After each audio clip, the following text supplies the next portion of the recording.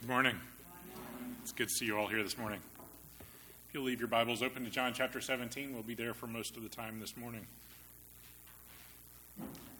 Before I get started, I want to say thank you to Isaac for doing the reading this morning. Also want to especially thank Sean for the song selections. He asked me yesterday when I saw him what I was preaching on, and I let him know, thinking that he'd pick a song right before the lesson. But he went above and beyond in the songs that he'd chosen. Excellent selections for reflecting on the prayer that John tells us about in chapter 17. So thanks for picking those songs. And I do hope that as we sing the songs today, that we will listen to the words, we will sing them with meaning, not just echoing them, but really understand the words to the songs. Also want to thank Stuart for the comments he made on the table this morning. It's a nice segue into chapter 17 to understand where Jesus was before this prayer. And also want to thank Mitch for mentioning in his prayer about our goal of emulating Jesus. And I want to keep that in mind as we go through our lesson this morning. John chapter 17. Where does it fall in the life of Christ? As we've heard this morning, it's a transition period.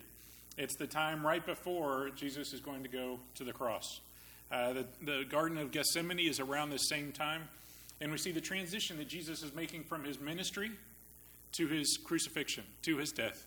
And he's trying to explain to the disciples what it means, and what exactly will that mean, not only for him as an individual, but for them and for their lives. And it's important to note in this time what Jesus chooses to do. Before we get into John chapter 17, I'd like to put a little context into the prayer that we see in John chapter 17. The first thing when you look at it and you say, it's a prayer that Jesus prayed. Well, the first question I said was, how many times does Jesus pray in the New Testament? How many prayers do we have recorded that Jesus prayed in the New Testament? I don't know about you, but I thought the number would be much higher than it really was. We only have 10 prayers that Jesus prayed in the New Testament. There are mentions and times when Jesus spoke with his Father, but they're not quoted. Then we only have 10 examples, 10 quoted passages where Jesus prayed to his Father. And we'll do a quick survey of those passages before we get into John chapter 17. But as we go through this quick survey, I hope you'll notice, think about the depth and the amount of time that each gospel writer spends on recording what Jesus prayed to his Father. Just a quick survey. If you have a pen and pencil, I encourage you to take some notes. And if you want the outline, I'd be glad to give it to you afterwards. But just going through these other 9 examples briefly. He praises God in Matthew chapter 11. Jesus says, at that time, Jesus said, I praise you, Father, Lord of heaven and earth, because you have hidden these things from the wise and learned and revealed them to little children. Yes, Father, that is what you were pleased to do. That's the entire prayer. Before he raises Lazarus, he comes and his friends are there mourning the loss and the death of their friend Lazarus. Martha and Mary said, if you had been here, you could have saved him. Jesus, knowing that he was going to save Lazarus and bring him back from the dead, he said in John 11, he said, so they took away the stone. Then Jesus looked up and said, Father, I thank you that you have heard me. I knew that you always hear me, but I said this for the benefit of the people standing here, that they may believe that you sent me. That's the entire prayer. He glorifies God 1 chapter later in John chapter 12 and verse 28. He says, Father, glorify your name. That's the entire prayer. It's interesting to note in that chapter 12 and verse 28, God responds to that prayer, vocally responds, and he says, I have both glorified it and I will glorify it again. Remember that phrase, I have glorified it and I will glorify it again. We'll see that in just a few more chapters. Those are the first 3 times that we see Jesus' prayer quoted in the Gospels. Then we come to John chapter 17. And after John chapter 17, to which we'll return shortly, we have 3 prayers in the Garden of Gethsemane. Matthew chapter 26, where he says, My Father, if it is possible, let this cup pass from me. Yet not as I will, but you will. That's his prayer. In verse 42, just a few verses later, he says, My Father, if this cannot pass away unless I drink it, your will be done. And the third time in verse 44, he says exactly the same things as he said in 42. He repeats his prayer the third time. These are three prayers that he prayed in Gethsemane to his Father, explaining to his Father that I don't want to do this, but I'm willing to do your will above my own. And finally, at the end of his life, as Jesus was coming to his last breath, he has three final times where he speaks to his Father. Luke chapter 23 records in verse 34, Jesus says, Father, forgive them, for they do not know what they are doing. A plea for those who are taking Jesus' life. In Matthew 27, verse 46, we read, about the ninth hour, Jesus cried out with a loud voice, saying, Eli, Eli, lama sabachthani, which is a quotation from Psalm chapter 22. And that's translated, my God, why have you forsaken me? And the final prayer, the final speaking to God the Father that we have of Jesus quoted in the New Testament is Luke chapter 23 and verse 46, where he finally says, Father, into your hands I commit my spirit. The final words he spoke were to his Father. What is one thing that you notice about these prayers that Jesus is quoted in the New Testament? Well, the thing that struck me is that none of them are more than 10, maybe 15 words long. These are the simple quotations of a prayer, a heartfelt prayer that's going from father to a son, from a son to a father, where Jesus the Son is saying to his Father, glorify me. I understand that your will be done. If it needs to be done, I am willing to do it. Those are the words that Jesus prayed to his Father. But they're short. They're pithy statements. What's different about chapter 17? We look at John chapter 17. And if you're there, let's take a look at that chapter. Chapter 17 is, 26 verses long. 26 verses. And they're dense verses with a lot of meaning and a lot of tension, a lot of grief and sorrow that Jesus himself was feeling, knowing that he was going to go to the cross. And yet remembering where Jesus was in his life and knowing what was about to happen to him, what is his prayer for? Who is he praying for? Now, going back to what Mitch mentioned in his prayer this morning, our goal in this life should be to emulate Christ, to follow Christ's example. So for the next few minutes, I'd like to look at one simple aspect, one facet of the prayer that we see in John chapter 17 that Jesus prayed to his Father. Jesus prayed to his Father so many different things. We could cover this for a whole quarter, John chapter 17. But what I'd like to look at is what are the results? What are the goals? What are the outcomes that Jesus was praying for in his prayer to his Father? What did Jesus want to happen when he was praying to his Father? Now, the easiest way to do that from a language standpoint is I like to boil things down as simple as possible. And in language, you say, I will do A so that B happens, right? A happens, and then B is the result, right? So there are a few instances, 11 instances in this chapter where Jesus says, this happens so that this can result. So if we want to understand how Jesus was thinking in the moments before he was to be taken to be crucified, let's look at what his focus was, what his results orientation was in that prayer. What was he praying for in that prayer? And in understanding what Jesus was asking for, I think that's a lesson for us in what we should be looking for in our prayers to our Father as well. So let's take a look at a couple of instances of what Jesus was asking for in his prayer in chapter 20 and chapter 17 of John. As Stuart mentioned this morning at the table, the end of chapter 16, he says, behold, the hour is coming in verse 32, and has already come for you to be scattered, each to his own home, and to leave me alone, and yet I am not alone because the Father is with me. And so we see even in the very beginning of his prayer to his Father, what is his prayer that his Father would do for him? Interestingly enough, we look at this and we see he says to his Father, Father, the hour has come, glorify your Son. What a strange request. Everyone who looked upon Christ on the cross thought it was a failure, thought it was the ultimate defeat for a man who had come to the end of his life and did not recognize really what was happening. But in fact, everybody who looked at the cross as a sign of failure didn't understand that this was exactly how Jesus was going to glorify his Father. It was the ultimate victory that we have benefited from in that glorification. And so, in fact, as God is asked by his Son to glorify him, what is the reason that Jesus asks for that? So that, and we see in verse 1, so that the Son may glorify you. In all that Jesus was doing, in all that he said, his point was to glorify his Father. His dying on the cross was a glorification of his Father, was a proof of the plan that God had for us in sacrificing his Son for our sins. And in fact, we see that even that point of glorification is not lost in the next verse. Even as the Son may glorify the Father.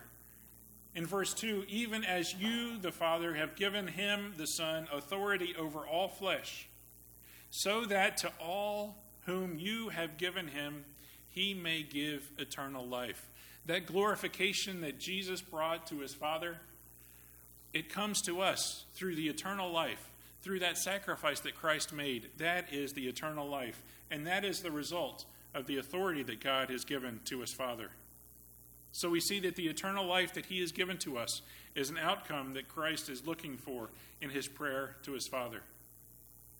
If we turn down a few more verses down to verse 12, we see in verse 11 where he's distinguishing the world and those who were with him. In verse 12 we see, while I was with them, I was keeping them in your name, which you have given to me. And I guarded them, and not one of them have perished, but the son of perdition. And the reason that none of them perished was so that Scripture would be fulfilled. Christ knew that in his following his Father's will, that he would be fulfilling the prophecies that had been made about him. And when he is lifted up, he will draw all men unto himself. In verse 13, the next verse, and he draws a distinction. He says, but, and yet now I come to you, the Father. And these things that I speak in the world, I speak them so that they may have my joy made full in themselves. The prayer that Christ is praying is not for him. Even when he says, glorify me, even when he asks for something from the Father, it's not for his own use, for his own benefit. The sacrifice he's about to make for us is for us, not for him. And we see in verse 13, the prayer that he is praying is that our joy may be full, and may be full because of him and his sacrifice, what he has done for us. Let's go down a few more verses to verse 19. For their sakes I sanctify myself. If you just stop there and you think, wow, that's a little strange.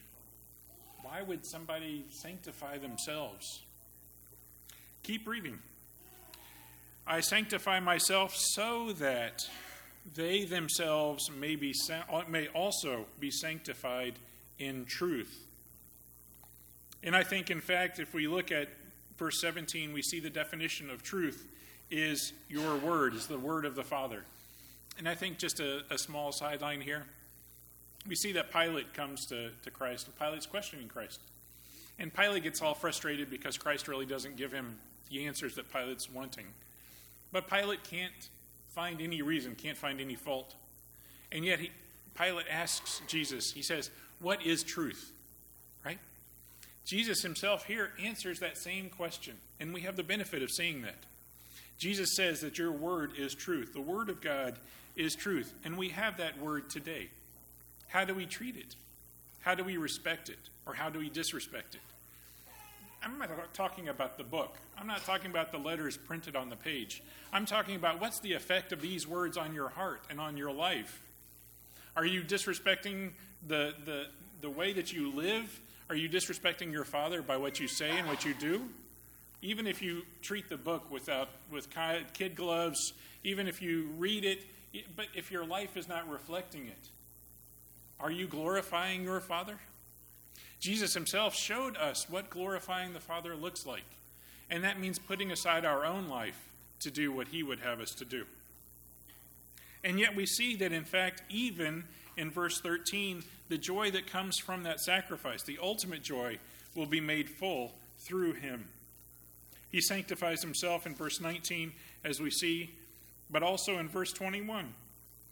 In verses 20 and 21, we see the beginning of the emphasis of unity.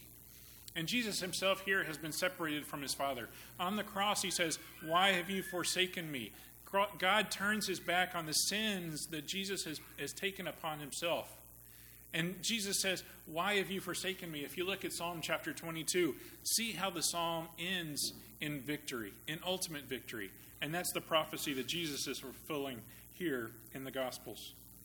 But we see in chapter 17 and verse 21, we see, "Even as you, Father, are in me and I in you," echoing the passage that Stuart read this morning in verse 32 of chapter 16, "because the Father is with me."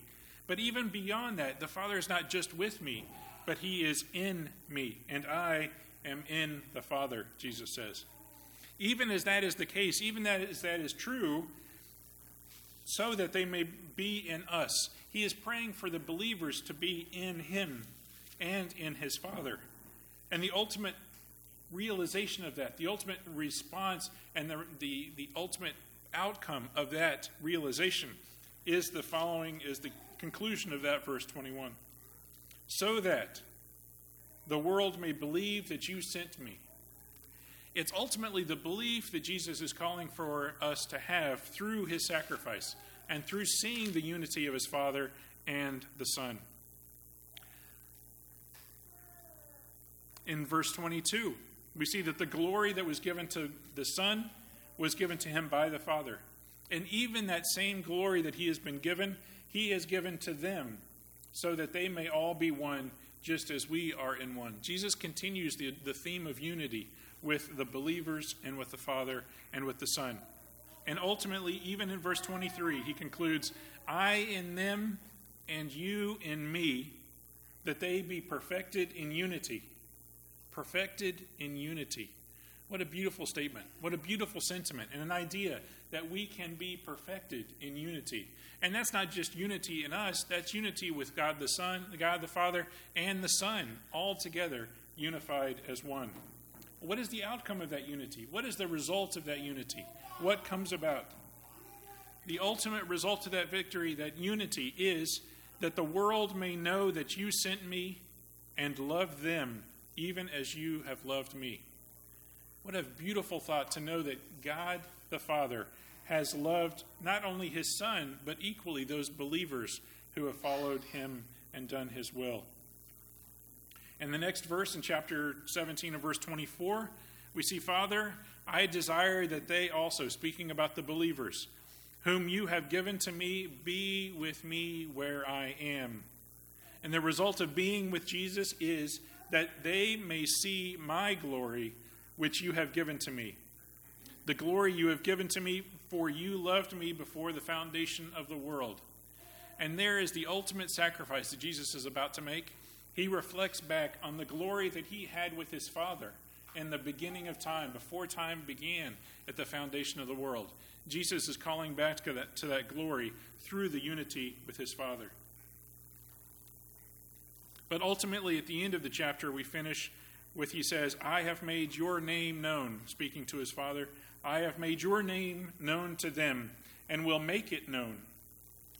And the result of that making it known is so that the love with which you loved me may be in them and I in them. It's amazing to think that the love that God the Father had for Christ the Son is the same love that he has for us as believers. It's not different.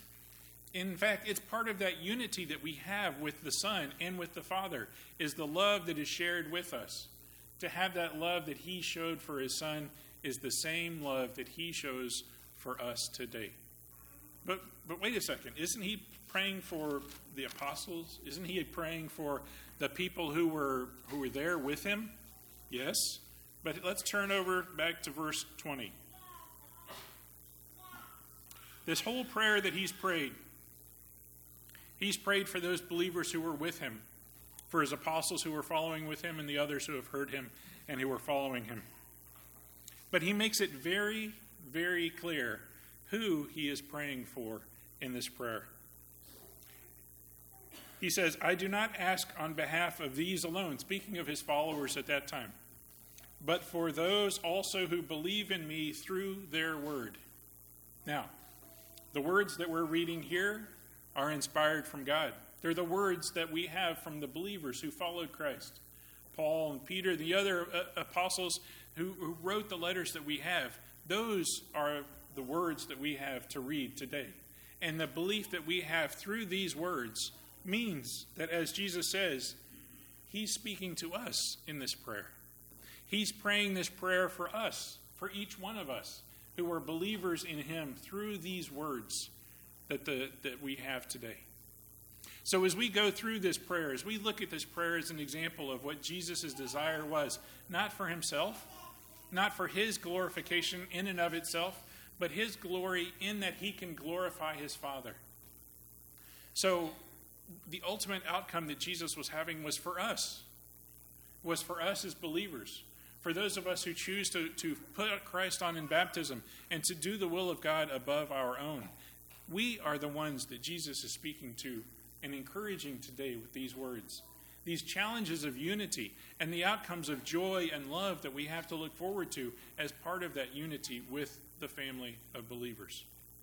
So this prayer is a challenge, is an example for us today to look at what Jesus' attitude was when he went to his Father in prayer. His humility, but also his goal and his focus of asking the Father for ultimate glorification of the Father, not of himself. So my question and my challenge to each one of us is, what will we do with this example? What will we choose to pray for when we go to the Father? What is the ultimate goal of our prayers to our Father?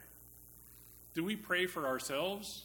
Do we pray for outcomes that we have to look forward to? Do we pray for things that we want? Or do we pray that God's name would be glorified? Do we pray for the unity of believers and the unity of the family that we have, that our brothers and sisters who have put Christ on? Do we pray for them? Do we pray for all of us as a family? And pray that we together can glorify the name of God in all that we say and all that we do. As you go through your prayer life, as you decide to take some quiet time and pray to God, think about the example that Christ has left for us in this prayer in John chapter 17. Be encouraged by it. Be emboldened by it, knowing that Christ has sacrificed himself for you and for me. That he gave his life that we can have hope of eternal life through him. But that he was looking for the glorification of his Father through his sacrifice. Not his own glorification, but that of his Father. So as we remember that we are to emulate Christ, let's remember this example that Christ has given to us.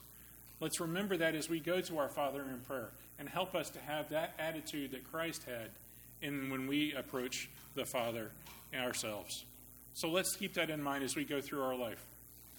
We make an opportunity every time that if you have not put Christ on in baptism, if you realize the call that he has made, the sacrifice that he's made for you, but you have not yet been immersed and your sins have not yet been washed away, we have an opportunity, you have an opportunity right now to put him on in baptism, to wash away your sins and come up a new creature out of that water.